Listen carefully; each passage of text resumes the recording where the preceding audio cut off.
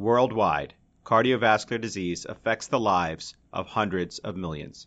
Dedicated cardio nerds everywhere are working hard to fight this global epidemic. These are their stories.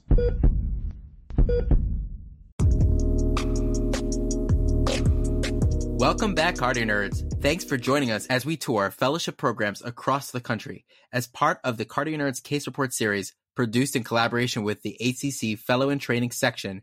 Each episode will feature a cardiology fellowship program. Fellows from the program present and teach about a fascinating case and share what makes their hearts flutter about their program. Each case discussion is followed by an eCPR segment from a content expert and a message from the program director.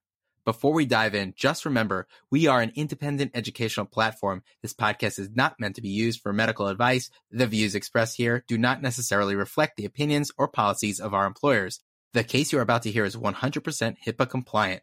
We thank you for subscribing to and supporting the Cardio Nerds. Our mission is simple: to democratize cardiovascular education, promote diversity and inclusion, empower everyone to learn and teach from the basics to the advanced, while fostering wellness and humanity. If you believe in the mission, consider supporting us on patreon.com/cardionerds. Every little bit goes a long way. Without further ado, let's continue on our tour with another fascinating case from amazing Cardio Nerds colleagues.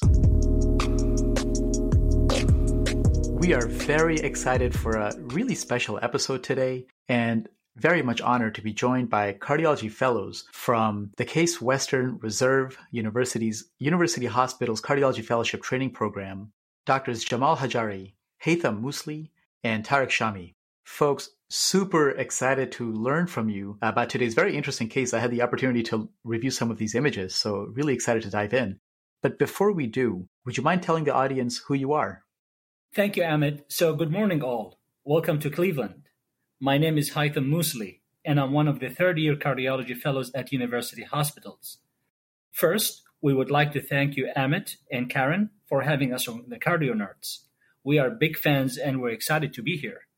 I'm originally from Jeddah in Saudi Arabia. I did my residency here at University Hospitals, and I'm going to stay at UH next year for interventional cardiology.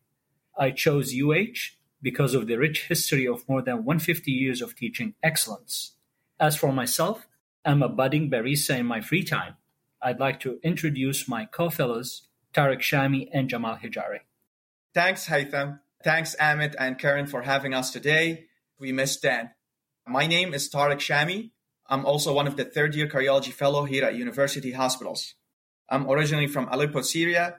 I did my medical school in my hometown. Then I moved to the States to do my internal medicine residency here at UH. I guess I liked it so much that I decided to stick around for my fellowship. I'm also doing interventional cardiology next year. I enjoy trying different restaurants and cuisine. I also enjoy drinking coffee more than making it. Sorry, Haitham. I like to spend my free time taking care of my garden and plants around the apartment. Nice, Tariq. And sure, Tariq truly loves his plants. So he has like a little garden in his complex apartment. So I'm Jamal Hajari, and I'm one of the third-year cardiology fellows at University Hospital as well. I'm married with 2 kids. I'm originally from Fez, Morocco, and then I did my undergrad, grad, and med school at Syracuse, New York, and then I went into Emory for my residency in Atlanta, Georgia. As the plan for next year, I'm planning to stay here for electrophysiology fellowship. I choose UH because of its strong clinical program with great attendings and fellows. So my favorite thing to do here in Cleveland is taking my wife and the kids to the beach and hiking in the metro parks, which are plenty here at Cleveland.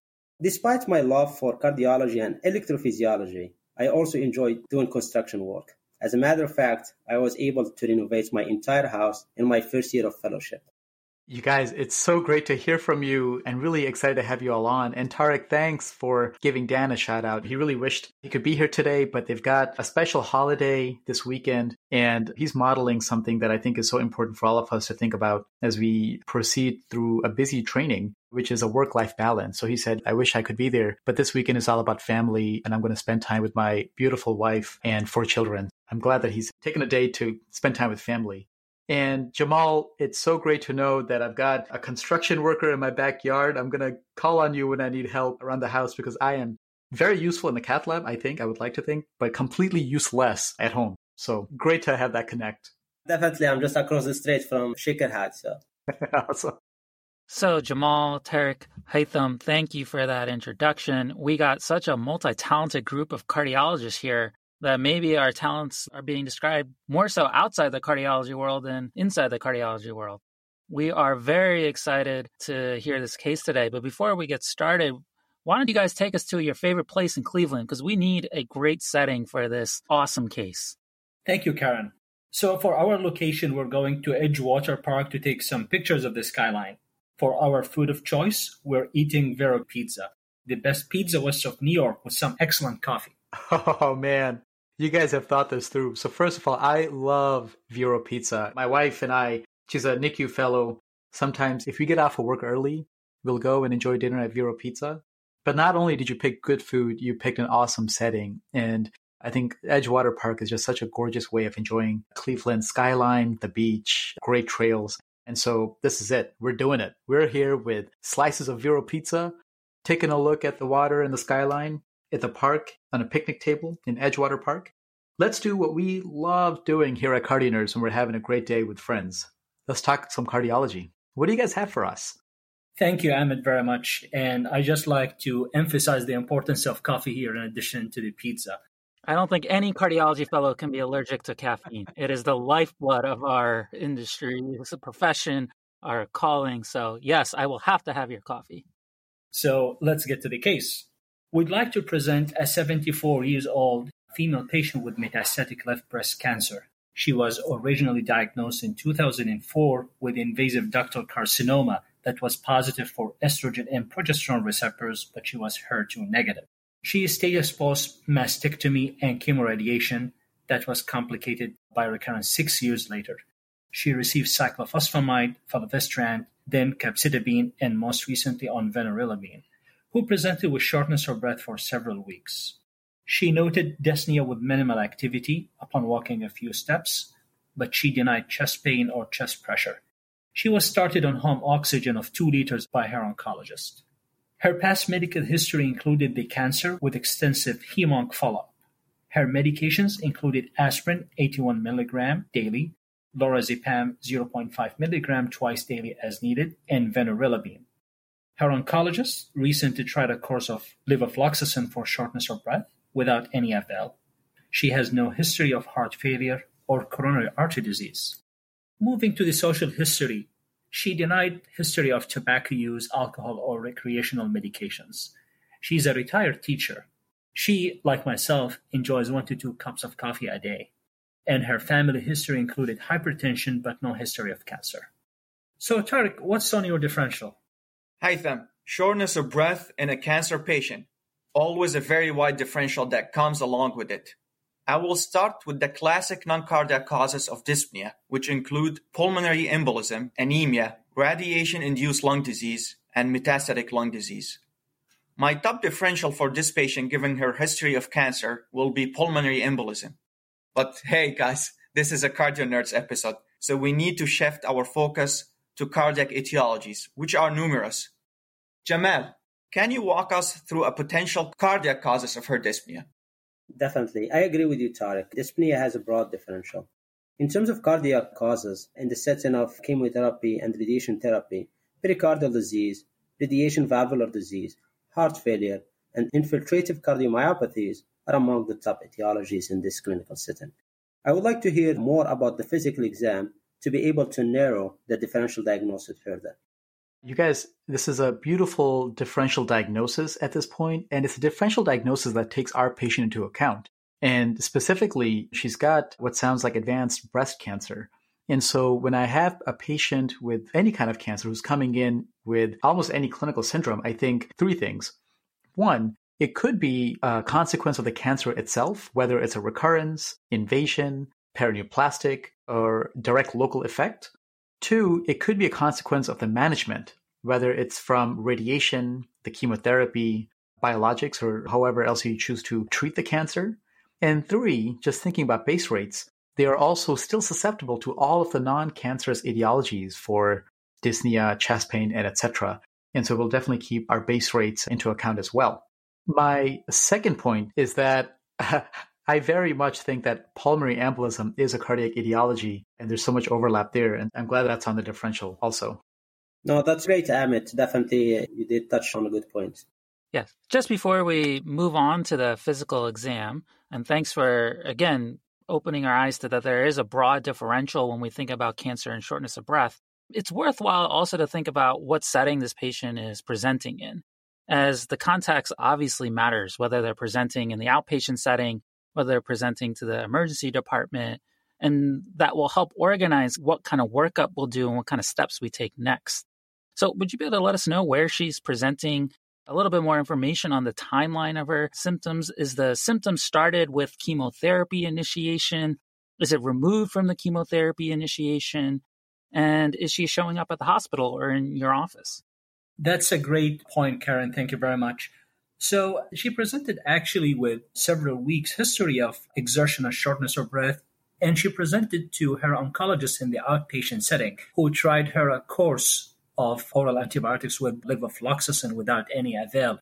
And after that, she was started on home oxygen at 2 liters, which was not very beneficial. And subsequently, she presented to the emergency room. Thanks, guys. I think that's helpful information, and especially when we start to think about the causes of shortness of breath in patients with malignancy. Again, as you guys are all thinking about and all mentioning, there's a wide variety of causes. But one of the things that I particularly pay attention to is the timeline between the initiation of chemo and radiation and this initiation of symptoms. Because we know that things like chemotherapy, whether we're using immunotherapy, there can be sometimes immediate effects. And it wasn't immunotherapy that was described right now. But other things we also have to remember is that patients with radiation therapy, they can develop symptoms years later, if not up to decades later. They can also develop symptoms acutely. So understanding that context is really helpful, and I appreciate you guys breaking that down for us. That's a great point, Karen. As you alluded, so she received the cyclophosphamide many years ago, and most recently she has been on the vinorelbine. And there was no immunotherapy, as you touched base on that. And her radiation therapy was remote. But as you explained correctly, that typically we see radiation-induced heart disease years later after receiving radiation therapy. So why don't you guys take us to the physical exam? We're looking forward to seeing what you found and how that's going to narrow our differential further. Absolutely. So going to the emergency room, her vital signs were significant for a temperature of 36.6 Celsius and a heart rate of 102 with a blood pressure of 113/48. She was setting 100% on 3 liters of oxygen through the nasal cannula. Her exam demonstrated an alert and oriented female with regular rhythm, but she was mildly tachycardic. There was noted muffled heart sounds with jugular venous distension to the chin that failed to reduce with inspiration. Her chest exam showed equal breath sounds bilateral with no significant crackles or wheezes. Her abdomen was soft and lax with no significant organomegaly or distension, and she had +1 pitting edema in bilateral legs, but her pulses were equal. Tariq, can you explain to us the Kussmaul sign and what are some of the causes of it? I'm glad that you asked that. So as you know, Kussmaul sign is the paradoxical rise in the jugular venous pressure with inspiration.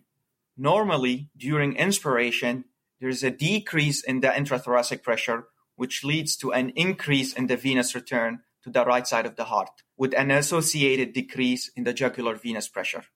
When there is an impaired filling of the right ventricle, there is preferential return of blood from the inferior vena cava compared to impaired venous return from the superior vena cava, and therefore the jugular veins instead become engorged. Some causes of Kussmaul sign include right ventricular infarction, severe right ventricular failure, restrictive cardiomyopathy, constrictive pericarditis, and tricuspid stenosis. Haytham, that was an excellent detailed history. And Tariq, that was a great explanation of Kussmaul sign. Just to summarize the case, so we have a 70-year-old woman with metastatic breast cancer diagnosed 20 years ago. And she underwent multiple regimens of chemotherapy, as well as multiple sessions of radiation therapy. So now she's presenting with shortness of breath for several weeks. Her social and family history is pretty much unremarkable. Her presenting exam is significant for hypoxia, tachycardia, Kussmaul sign, and muffled heart sounds, and 1+ pitting edema. So based on what we have now, we will be able to narrow the differential diagnosis a little bit further, and then we can adjust the priorities here.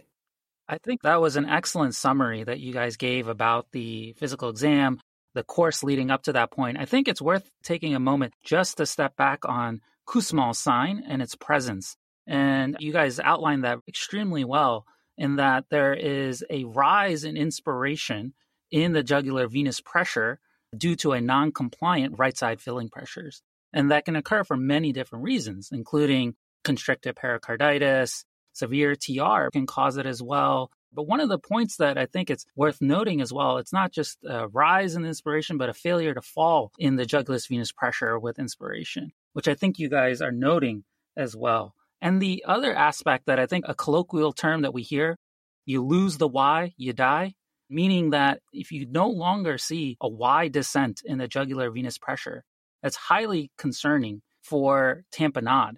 And so an important point that you guys are outlining here is that we have someone with a significant jugular venous distension, but whether we are truly seeing a Y descent in that jugular venous pressure is not clear. And so it's an important thing to keep on our differential when we're thinking about emergency situations with shortness of breath.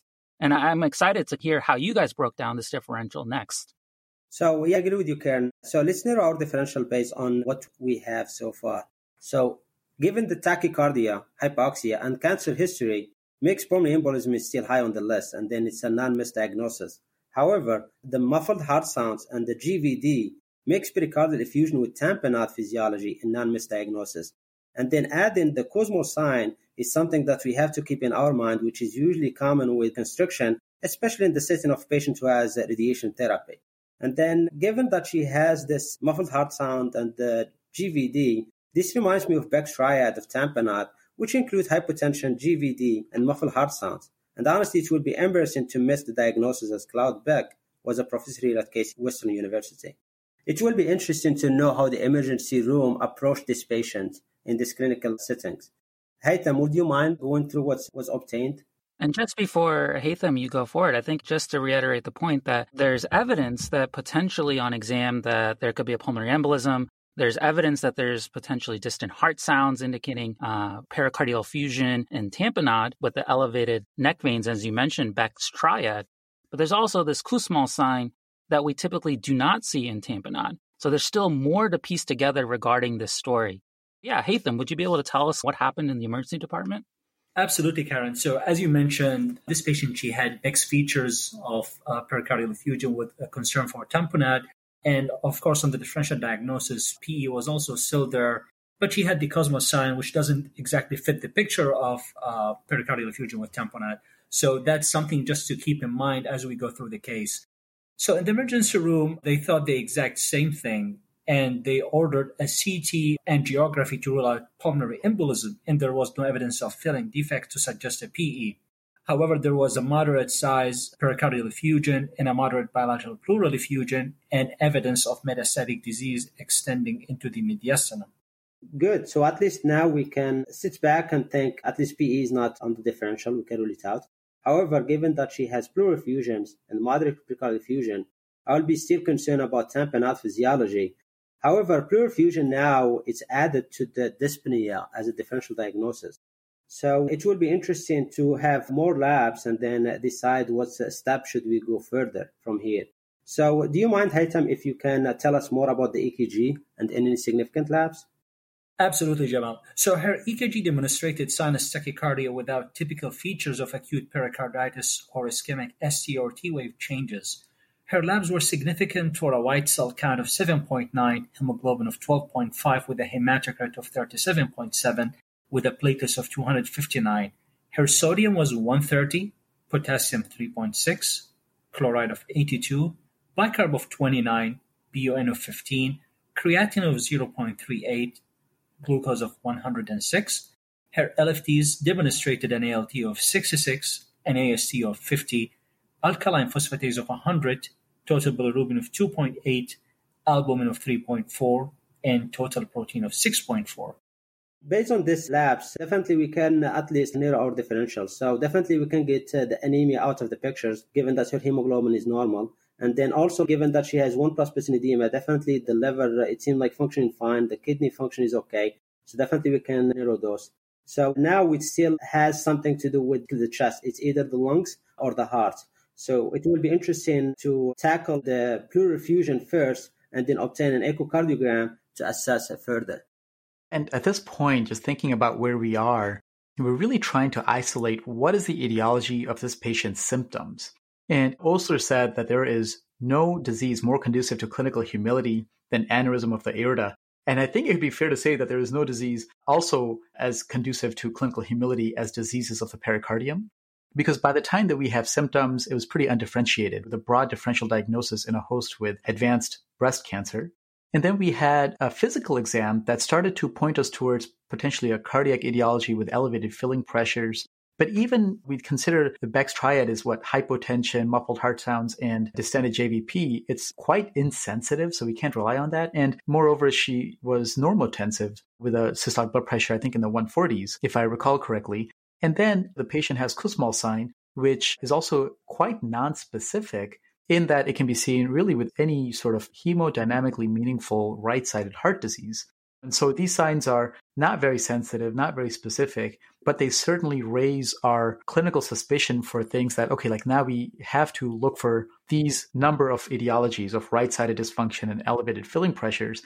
The CT scan, in addition, helped us rule out a pulmonary embolism and pointed us towards pericardial effusion and pleural effusion, both of which can cause symptoms and can track with elevated right-sided filling pressures. And at this point, we're wondering, okay, is this pericardial effusion hemodynamically significant? The patient is normotensive. But of course, we can have a patient who's normotensive with a pericardial effusion that is hemodynamically significant. And so that itself is not entirely comforting. And one patient I had was when I was a resident in the CICU, was a transfer for shortness of breath, had ESRD on the chest x-ray, had a large cardiac silhouette. The patient was hypertensive, not very tachycardic. Heart rate was in the 90 to 100 range. And I started doing a bedside echocardiogram. And as I found a massive pericardial effusion with chamber collapse, and at the time I didn't know too much more about the use of Doppler to identify tamponade physiology, the lactate came back at 9 and the liver enzymes were in the multiple thousands. This patient was in a low flow state and essentially shock physiology from tamponade that was immediately relieved with pericardiocentesis, but was normotensive. When we think about that CT called a moderate pericardial effusion, CTs tend to overcall these, but depending on the rapidity of accumulating a pericardial effusion, it doesn't necessarily correlate with whether or not the patient is going to develop tamponade physiology. You can have a large effusion that develops over time that is well tolerated, or a very small effusion that develops very acutely, for instance, after a procedure that can be very poorly tolerated. And so at this point, we should maybe take a look at the pleural effusion and see if that's the cause of the dyspnea. But either way, we definitely, and I agree with you guys, we need to get an echocardiogram, maybe do a bedside check for a pulsus paradoxus to see if there is a hemodynamically significant pericardial effusion in this patient. So definitely concerned here. Definitely need more information. Glad you guys are on it. And just to add to what Ahmed had just mentioned there, tachycardia has been shown to be one of the most sensitive findings for patients that have hemodynamically significant pericardial effusion leading to tamponade. And of course, we could not have a graduate of the Osler residency program on the podcast without making an Osler quote. So I'm glad that Dr. Goyal here amended Dr. Osler's famous quote, because it truly is a humbling disease. So tell us, guys, what happened next? So this patient, she was admitted to the floor and she underwent thoracentesis on the right lung. However, her shortness of breath did not improve. Therefore, the primary team ordered a surface echocardiogram that demonstrated an ejection fraction of 65%, a moderate pericardial effusion, and an IVC that was dilated to 2.5 centimeter with insignificant collapse on sniff. However, interestingly, she had a thick pericardium of 1 centimeter, and she had significant respirophasic tricuspid and mitral inflow variation. Okay, Haytham. So based on her echocardiogram, now we can exclude some of the causes of her shortness of breath, like valvular heart disease and systolic heart failure. And as you guys all were thinking, we're all about this tamponade now. So tamponade is a truly clinical diagnosis. I agree with all of you that there might be some concerning feature on this echocardiogram, which are the moderate pericardial effusion, the dilated IVC with no significant collapse, and the respirophasic variation in the tricuspid and the mitral inflow. I don't know if I see some early RV diastolic collapse. I agree with you, Tariq. Tamponade is a clinical diagnosis. Now, Jamal, can you take us over the mechanism behind tamponade and what are the different presentations? Sure, yeah.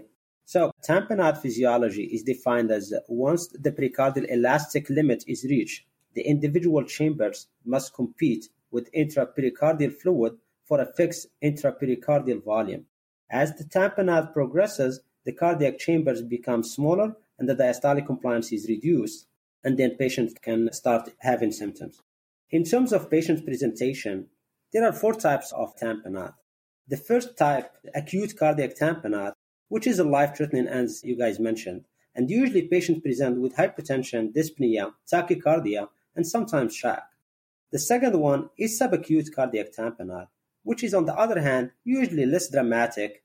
The patient usually presents complaining of dyspnea, fatigue, narrow pulse pressure, and that's mainly due to low stroke volume, such as our patient in this clinical scenario here. And then there is a low-pressure cardiac tamponade, which is due to hypovolemia, and this can be caused by overdiuresis or acute blood loss in the setting of bleeding, in which patients have a low intracardiac pressure.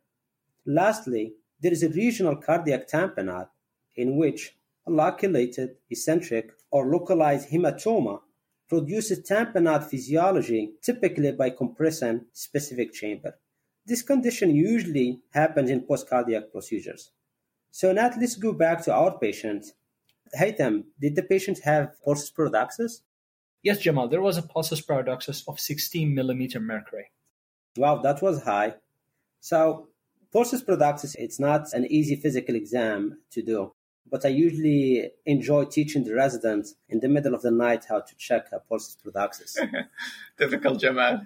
Usually what I tell them to do, as you know, we don't have manual blood pressure cuffs are not available. We usually have to hunt one down. And then once we have that one, we examine the patient, make sure we are using the right arm that we are able to take the blood pressure. Like in this patient, we have to avoid the side that she has surgery. But then once we inflate the cuff until I can no longer auscultate the corticocuff sounds, then I have them slowly deflate the cuff until I can auscultate the cuff intermittently and usually on expiration, but not on inspiration. Then we note the blood pressure. Then I have them lower the cuff even more until we can hear on both inspiration and expiration, and then we note the second blood pressure. And the difference is the pulsus paradoxus. And then also, if you want to teach a group of medical students, Doppler will be another useful way to do it. That was actually an awesome explanation of how to properly obtain a pulsus paradoxus. And I kind of wish you were my senior resident when I was a third-year medical student, because I was having the patient do all sorts of weird breathing exercises to try to differentiate it. And it definitely didn't work out.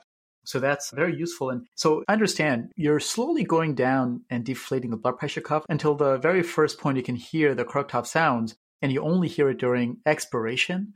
And so that's a point where blood pressure is decreasing during inspiration below the compression of the sphygmomanometer, and you only hear when the blood pressure raises to a level where it can squeeze through that inflated cuff. And so in this setting, you have a rise in blood pressure in expiration and a decrease in inspiration.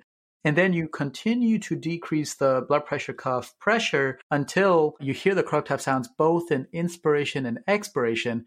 And so essentially you get to a point where the blood pressure is high enough that even if it drops in inspiration, you still hear it and you can still squeak past the pressure of the blood pressure cuff. And that decreases normal during normal hemodynamics without tamponade.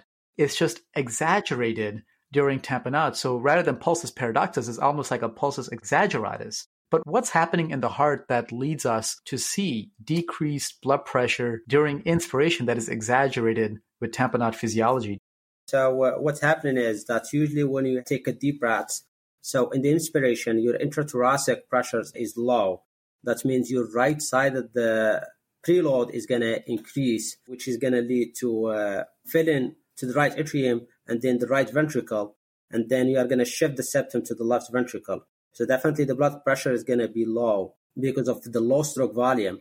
Then on expiration, the opposite happens. That's when your intrathoracic pressure is high, then your right ventricle pressures are low, but the left ventricle, there is more volume comes into the RA, to the LV, and then the septum now shifts to the right side. And now you have high stroke volume, and then you will have high blood pressure. That's perfect. So what you're saying is when you inspire, you essentially create a vacuum in the thorax that's going to suck blood in from the IVC into the right side. And as the right side drinks all that blood, as Dan would say, it's drinking all that blood in diastole. And normally it's not a big deal. It's got plenty of room to expand and fill itself up as it's drinking all that extra blood in diastole. But when there's tamponade, it doesn't have a lot of room to expand. And so when the right side is drinking all this gush of blood during inspiration, the septum shifts towards the left side, impeding left-sided diastolic blood flow. So when the RV's drinking, the LV has a hard time drinking. And so that decreased preload in the LV on inspiration is going to lead to a decreased stroke volume from the LV during inspiration, and therefore a drop in systolic blood pressure. So that makes a lot of sense and really helps us contextualize why you get this pulsus paradoxus that we see in tamponade physiology. So that's awesome. What did you guys do next? Because right now we have positive pulsus paradoxus, or shall I say pulsus exaggeratus, in that it's above the threshold of 10 millimeters of mercury. It's at 16. And our concern for this patient is only going higher and higher and higher. Absolutely, Amit. So I guess now we're very concerned about tamponade. So Tarek, would you mind taking us over the echocardiographic features of tamponade? Great, Haytham. So the major echocardiographic signs of tamponade are the presence of pericardial effusion, the small cardiac chambers, and the plethoric IVC. There are additional supportive signs that are related to either increase in the pericardial pressure, like the right-sided chamber collapse. Usually the RA collapse at end diastole during atrial relaxation, when the RA volume is minimal and the pericardial pressure is maximum. Diastolic collapse of the RV is more specific, but less sensitive. The other signs are related to increase in the ventricular interdependence, which are the respirophasic septal shift and the change in the transvalvular velocities. The cutoff values for changes in the transvalvular velocity cited in the latest guidelines were greater than 30% decrease in the mitral inflow and greater than 60% increase in the tricuspid inflow. And this is on the first cardiac cycle after inspiration. That was fantastic walking us through the echocardiographic findings of tamponade. But you guys made an interesting point there, and I think it's worth clarifying and also hammering home about what the variation in the atrioventricular valves with respiration should be in tamponade versus potentially considering constriction. Could you just clarify that for us? Very correct, Karen. Cutoff values for tamponade are higher than constrictive pericarditis. In the latest guidelines published by the American Society of Echocardiography in 2013 by Dr. Klein, the cutoff values were 30% across the mitral valve and 60% across the tricuspid valve. Whereas in constrictive pericarditis, the cutoff values are lower. They are 25% across the mitral valve and 40% across the tricuspid valve. Thanks for making that point. So what happened next? Sounds like she's headed to the cath lab. Absolutely correct. So Weymouth routinely performed. One of our hemodynamic guru took her to the cath lab for both right heart cath and pericardiocentesis. Was it Dr. Osman? Of course, it was Dr. Osman.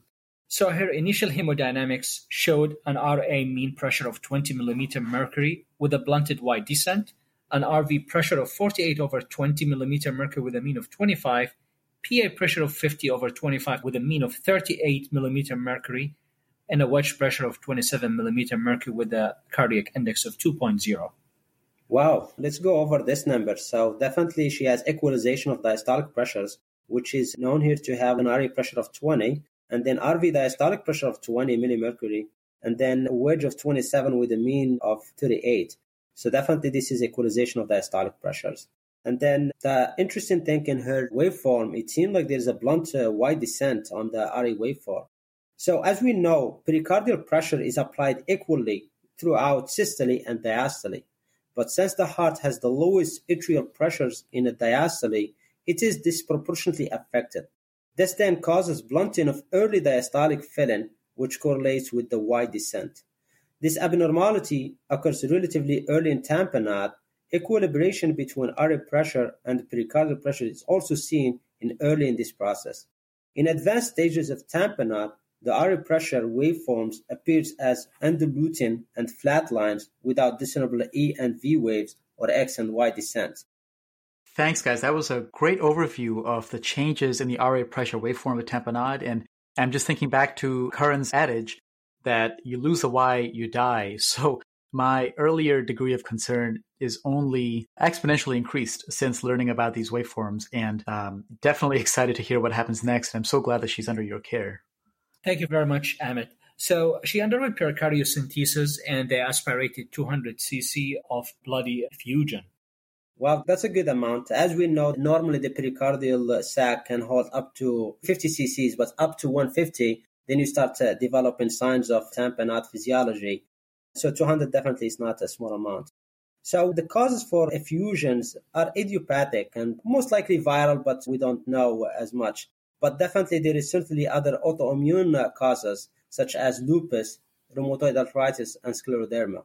And then something that we should not miss that we see once in a while, it's chest trauma, which could be outside or iatrogenic, or post-procedures, most commonly like ablations, like VT ablation or even AFib ablation that we do commonly now.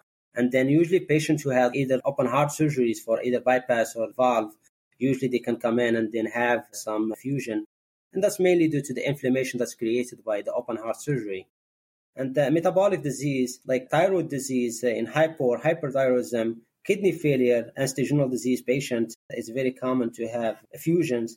And then drugs such as procainamide, hydralazine, and then obviously neoplastic causes, which we see commonly now. And then in terms of infectious, definitely viral is the most common one. And then I think that's why we categorize all our patients as idiopathic. Is viral, that probably we don't know. And then one thing that's probably is not as common here, but definitely it's very common where I did my training, is tuberculosis. I mean, I think it's more common in third world countries, but definitely still common in certain states in the United States. I think important thinking about this patient specifically is that, as you guys mentioned expertly off the top, was radiation therapy in and itself can lead to cardiac issues, and specifically can lead to constricted pericarditis, can lead to pericardial effusion, and it can be a delayed onset, even up to 20 years after the radiation therapy. Some of the risk factors for that depend on the amount of radiation that was administered, how much of the heart was in the radiation field, how long the patient got radiation therapy. But one of the key points is remembering that radiation can also lead to damage to the myocardium. And if it leads to a restrictive picture, then many of the findings that we see with constriction or tamponade may not be present if that septum is restricted in its movement and may not lead to as much intraventricular dependence. So having a high suspicion for concomitant diagnoses, especially in patients with radiation therapy, is important. Yeah, so that was a great overview of the differential diagnosis for pericardial effusion. And yes, I totally agree, Karan. Specific to this patient, I think the things to wonder about are, is this radiation-induced? Is this malignant? Or is this infectious from being immunocompromised in the context of chemotherapy? And all of these are going to be important considerations for her moving forward. Thanks, Amit and Karen. That's a great overview. And I can't emphasize more the importance of the differential diagnosis that you alluded to, including the time frame for radiation-induced heart disease and the other etiologies such as restrictive cardiomyopathy, and that the tamponade findings might be atypical in the setting of these conditions. So, unfortunately, the patient continued to have symptoms despite both pericardiocentesis and thoracentesis. And her repeat hemodynamics in the cath lab post-pericardiocentesis showed an RA pressure of 12, an RV pressure of 31/12, a PA pressure of 30/10, a wedge of 13 millimeter mercury. However, this time she had a rapid Y descent, as you guys can see on the hemodynamic tracing. Wow, it's interesting. So her symptoms definitely did not improve initially with thoracentesis, and then it didn't even improve with pericardiocentesis. Her film pressure definitely improved. However, they are still high, given her RA pressure with 12, and then she still have the Y descent.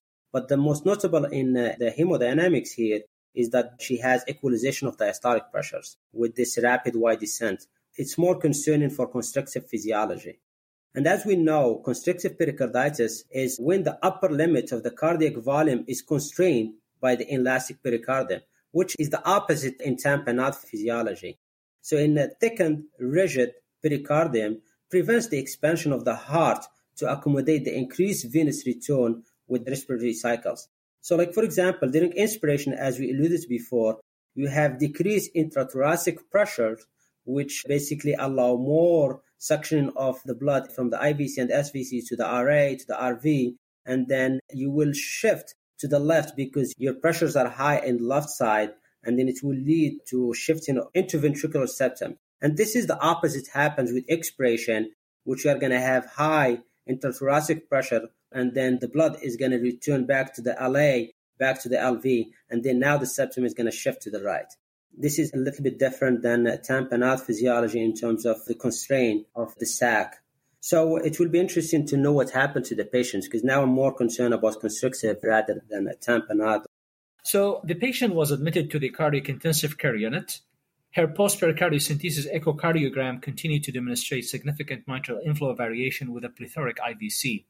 However, this time she only had trivial to small pericardial effusion, and she showed some shuttering of the septum. Interestingly, her lateral E prime was 9, but the medial E prime was even higher at 11, which is consistent with annulus reversus. And the mitral inflow pattern was restrictive. And unfortunately, we don't have a hepatic vein Doppler handy. Okay, Haitham. So interestingly, this patient had initially presented with tamponade, and despite undergoing pericardiocentesis, her symptoms and hemodynamic worsened with more pronounced constrictive physiology now. This makes me think of effusive constrictive pericarditis. There was an interesting article in JACC Imaging published by Dr. J.O. and his group from the Mayo Clinic about effusive constrictive pericarditis after pericardiocentesis.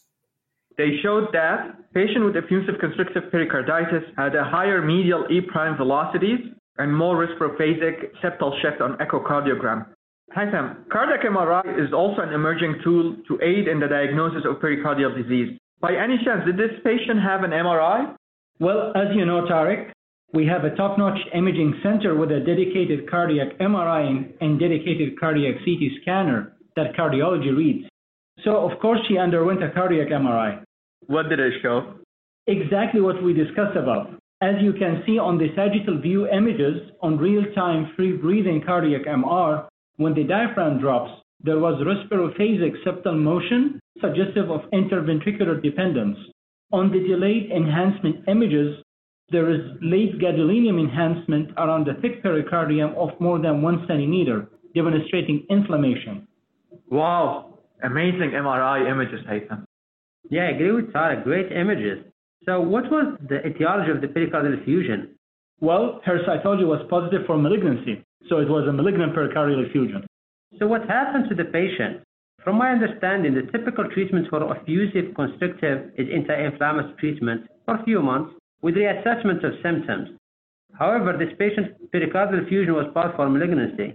It's unclear if anti-inflammatory will work in this situation or not. She followed up in the clinic 8 weeks later, and she continued to be symptomatic despite maximal medical therapy with anti-inflammatory agents. So she was admitted to the hospital and she underwent pericardial stripping with subsequent resolution of her symptoms. She did quite well after surgery and was discharged home with follow-up with thoracic surgery and cardiology. Patient continued to receive chemotherapy for her metastatic cancer with HEMONC. Impressive case, Haitham. I agree. It was an excellent case with impressive hemodynamics, data, and imaging. And most importantly, a great outcome for the patient's care. Guys, thank you so much for highlighting this case because it really shows the incredible spectrum of disease that we see for pericardial disease.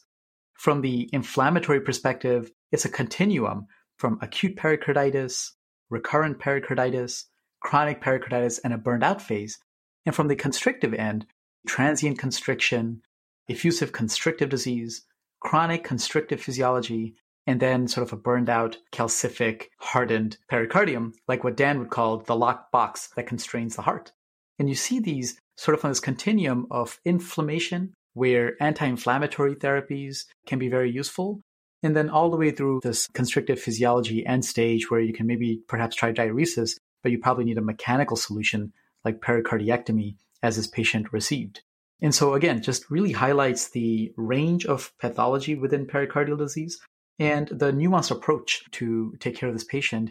And in this particular setting, also highlights that within the spectrum, you can have these situations of acute, severe hemodynamic illness where it's all hands on deck and you've got to do something emergently to save a life. So this case, I think, really highlights the capabilities of what you guys do over there, the incredible training. Thank you so much for all the teaching that you did. It's a multidisciplinary heart team approach with advanced imaging and interventional cardiology and eventually surgical management of this patient. I'd love to hear at this point what each of you love about cardiology, why you decided to become a cardiologist, and what makes your hearts flutter about training at UH Cardiology Fellowship. I chose UH because of the rich history of more than 150 years of teaching excellence. I chose cardiology because cardiology impacts every field in medicine. And what fascinates me the most is how expansive is the field. If you want to do imaging, you get to do echoes, CT scans, MRIs, and nuclear medicine. If you like to do procedures, you can do cath procedures or electrophysiologic procedures. If you like heart failure, you have the option to do mechanical support and critical care. And the field is ever expanding with new technologies. That's what led me to choose university hospitals for its rich history of more than 150 years of excellence in science and research. And we continue to strive and push the field forward. I love taking care of the sickest patient in a dedicated and a humble way. Cardiology as a field encompasses it all in terms of procedure, imaging, prevention, and ICU. I really love the critical thinking in addition to be able to do procedures and get immediate gratification for the patient. I chose UH because it provides you with wide variety of pathologies. There's a great collegiality between fellows, house staff, and attendings. I know staying at UH will prepare me to be ready for my future career. The volume is amazing. There's a lot of research opportunities from benchmark to clinical science and studies, and we as the fellows all have our back. I picked cardiology for many reasons, but most importantly, the acuity and the complexity of the patient's population. That requires the clinician to understand the pathophysiology of disease, as well as understand the hemodynamics in depth. Furthermore, cardiology has many invasive and non-invasive procedures that allows the clinician to take a better care of his patient. Why did I choose UH? Because UH has a complex and diverse patient population that exposed me to a diverse pathology. UH trained me well that now I feel confident to go out and take care of broad patient population from prevention in the outpatient clinic to advanced heart failure patients requiring mechanical support. That sounds truly wonderful. And thank you to all of you for sharing this case. Again, to emphasize the value of a multidisciplinary team, a team that works together, a team that takes things step by step to really help a patient who's struggling. And I don't think there could be anything more valuable than being able to think through a case to make someone feel better. So congratulations to all of you. And it's just been so exciting to hear about your program, this case. And seems like everyone on the podcast today is in Cleveland except me. So I am going to have to drive out to this pizza place with all of you guys as soon as possible to grab a slice with you guys. Definitely cheers to that. Thanks, guys. For the ECPR segment, I would like to introduce our expert content and our program director, Dr. Brian Hoyt. He's going to give us some clinical pearls on effusive constrictive pericarditis. The pericardium consists of visceral and parietal components. The visceral pericardium is a mesothelial monolayer that adheres firmly to the epicardial surface of the heart, reflects over the origin of the great vessels, and becomes the serosal layer of the parietal pericardium, a tough fibrous tissue that forms a sac surrounding the heart. Between these two layers is the pericardial space, which contains up to 50 mils of pericardial fluid. When larger amounts of pericardial fluid expose the limited ability of the pericardium to stretch, or when the pericardium becomes scarred and inelastic, one of three pericardial compressive syndromes may ensue. Cardiac tamponade, characterized by the accumulation of pericardial fluid under pressure. Constrictive pericarditis, the result of scarring and loss of the normal elasticity of the pericardial sac, which limits diastolic filling of the ventricles, and effusive constrictive pericarditis, or ECP, characterized by the concurrence of intense pericardial effusion and constriction of the heart by the visceral pericardium. ECP usually results in a mixed hemodynamic picture with features of both tamponade and constriction. Patients with ECP are often mistakenly thought to have only tamponade, but persistent elevation of right atrial pressure after drainage of the pericardial fluid and normalization of pericardial pressure point to the underlying constrictive process. While constriction and tamponade share several features in common, they diverge according to the manner in which diastolic filling of the ventricles is altered. Features common to tamponade and constriction include heightened ventricular interdependence, increased respiratory variation of ventricular inflow velocities, and elevated and equal diastolic pressures. As the nerds noted, pulsus paradoxus may be present in constriction, but is more commonly seen in clinically evident tamponade. A number of features distinguish tamponade from constriction. In tamponade, early diastolic filling is impaired secondary to increased pericardial pressure throughout the cardiac cycle, whereas in constriction, early diastolic filling is maintained and pericardial restraint does not become important until mid to late diastole. Accordingly, the wide descent is blunted in tamponade and exaggerated in constriction. In tamponade, the pericardial space is open and transmits the respiratory swings of pleural pressure to the heart, whereas in constriction, the obliterated pericardial space prevents that transmission, resulting in a dissociation of pleural and cardiac pressures.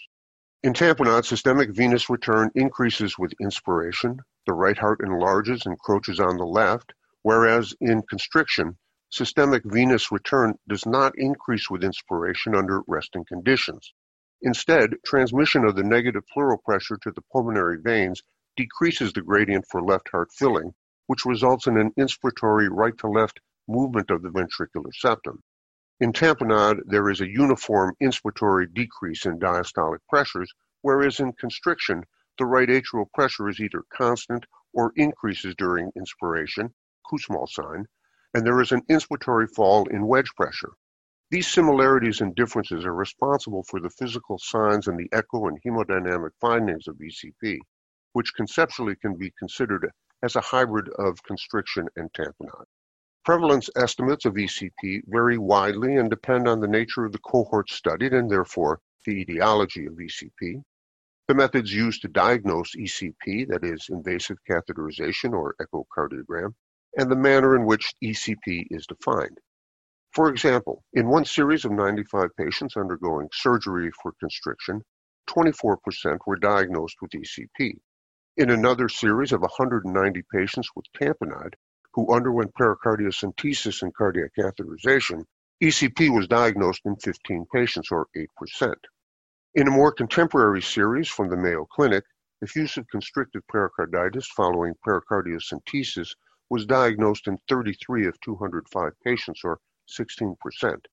ECP was defined by respiratory variation of early diastolic mitral velocity, or the E-wave, greater than 25%, and either a resprophasic septal shift, hepatic vein expiratory diastolic flow reversals, or increased early diastolic mitral septal annular velocity, E', to a level higher than the lateral mitral E', so-called annulus reversus, on a post-procedure echocardiogram.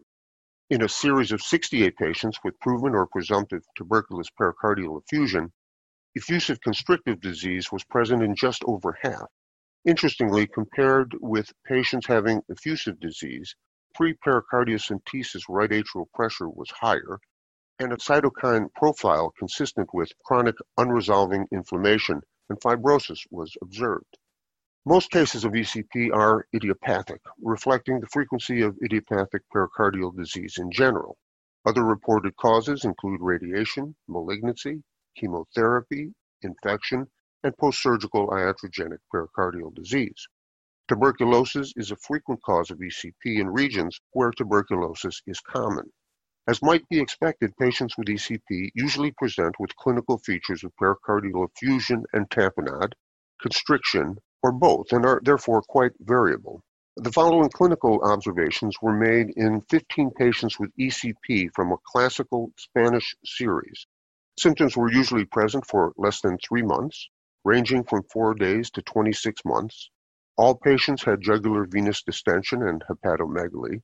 8 patients had pericardial chest pain, fever, and a pericardial rub. Pulsus paradoxus was seen in 10 patients.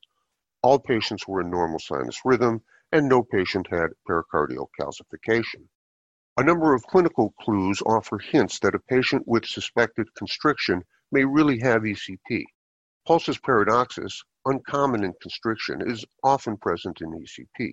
Other useful signs include an absent pericardial knock, a sign pathognomonic for constriction, a Y descent that is less marked than expected, reflecting a slowing of early diastolic filling, and an absent Kussmaul sign, features more characteristic of tamponade. The diagnosis of ECP often first becomes apparent during pericardiocentesis in patients initially considered to have uncomplicated tamponade. By definition, in patients with ECP, pericardiocentesis fails to decrease the right atrial pressure by 50% or to a level below 10 millimeters of mercury. Echocardiographic findings suggestive of ECP include the presence of organized intrapericardial material, fibrinous strands, loculation, and pericardial rind, but these findings lack specificity. Doppler echocardiography has redefined the diagnosis of ECP. In the Mayo series prior to pericardiocentesis, the prevalence of respirophasic septal shift, mitral inflow variation, hepatic vein flow reversal, and medial E' were greater in ECP than effusive pericarditis, respectively. Interestingly, clinical tamponade was noted in only 38% of the entire cohort and was not different, although it trended to be higher, in those with versus those without ECP. Cardiac computed tomography and cardiac magnetic resonance may raise the suspicion of ECP before pericardiocentesis by providing evidence of pericardial thickening and inflammation, and may confirm the diagnosis afterwards, as in our case. In addition, they may be helpful in identifying loculated and complex pericardial effusions, as may be seen in postoperative or tuberculous pericarditis. However, the visceral layer of pericardium responsible for the constrictive component of this process is often not thickened to a degree that is detectable on imaging studies. A subset of patients have evidence of active pericardial inflammation based on CMR, late gadolinium enhancement, which identifies patients likely to reverse the constrictive process with anti-inflammatory therapy. In the catheterization lab, prior to pericardiocentesis, ECP may be suspected by the unanticipated persistence of a V wave in the right atrial pressure recording and Y descents that are intermediate between the blunted and steep Y descents typical of tamponade and constriction, respectively. After pericardiocentesis, the diagnosis is supported by findings of constrictive pericarditis. It is important to consider that a persistently elevated right atrial pressure following pericardiocentesis may also be due to right heart failure or tricuspid regurgitation. Medical therapy should be directed at the underlying cause of ECP whenever possible.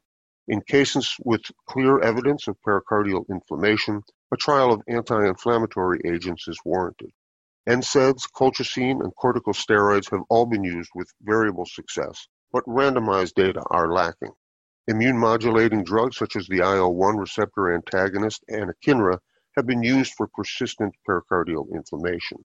Pericardiectomy should be reserved for refractory symptoms or clinical evidence of chronic constrictive pericarditis such as anasarca, cachexia, atrial fibrillation, and hepatic dysfunction, and when undertaken, should remove the pericardium completely. It should be remembered that in ECP, it is usually the visceral rather than the parietal layer of pericardium that is responsible for the constriction.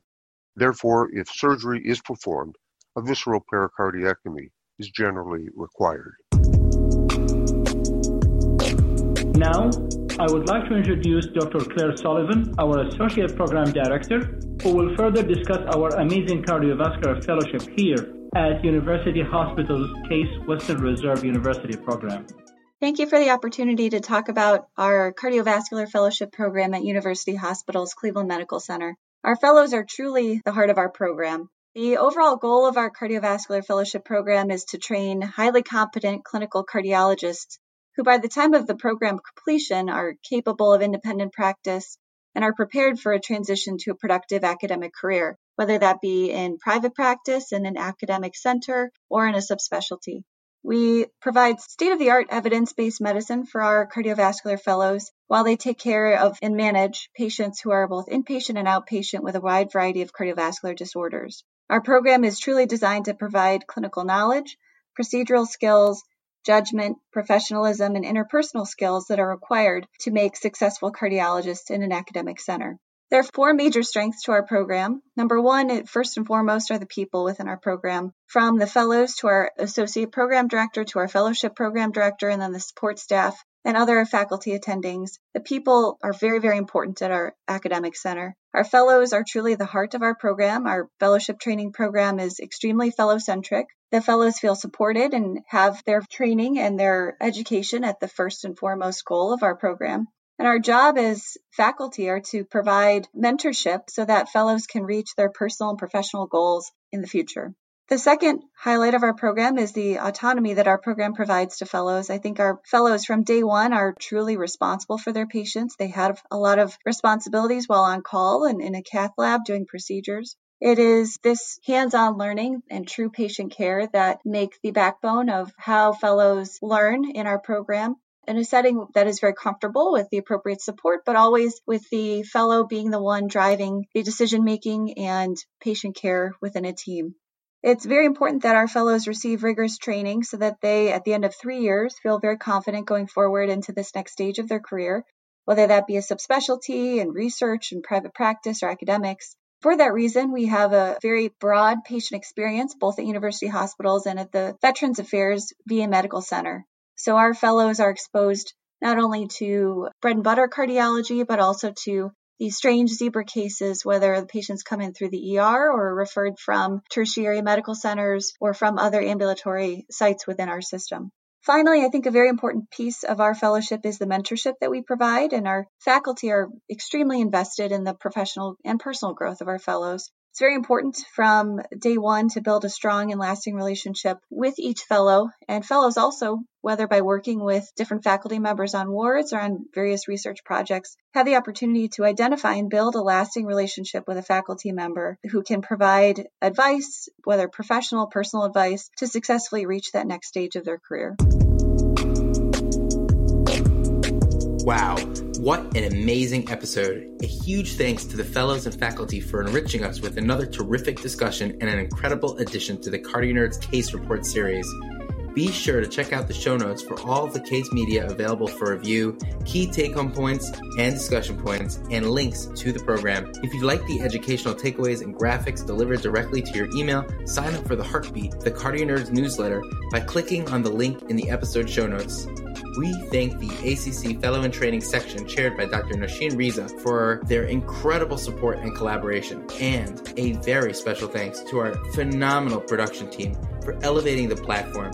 Colin Blumenthal, Tommy Das, Eunice Dugan, Rick Ferraro, Evelyn Song, and Bibin Verghese, internal medicine senior residents at the Johns Hopkins Hospital, as well as the team Med Ed mentor and University of Maryland cardiology fellow Karan Desai. If you love the show as much as we do, be sure to spread the word, rate and review us on your favorite podcast platform, and consider becoming a patron of the show on Patreon. All right, that's a wrap. Time to make like an S-do and split.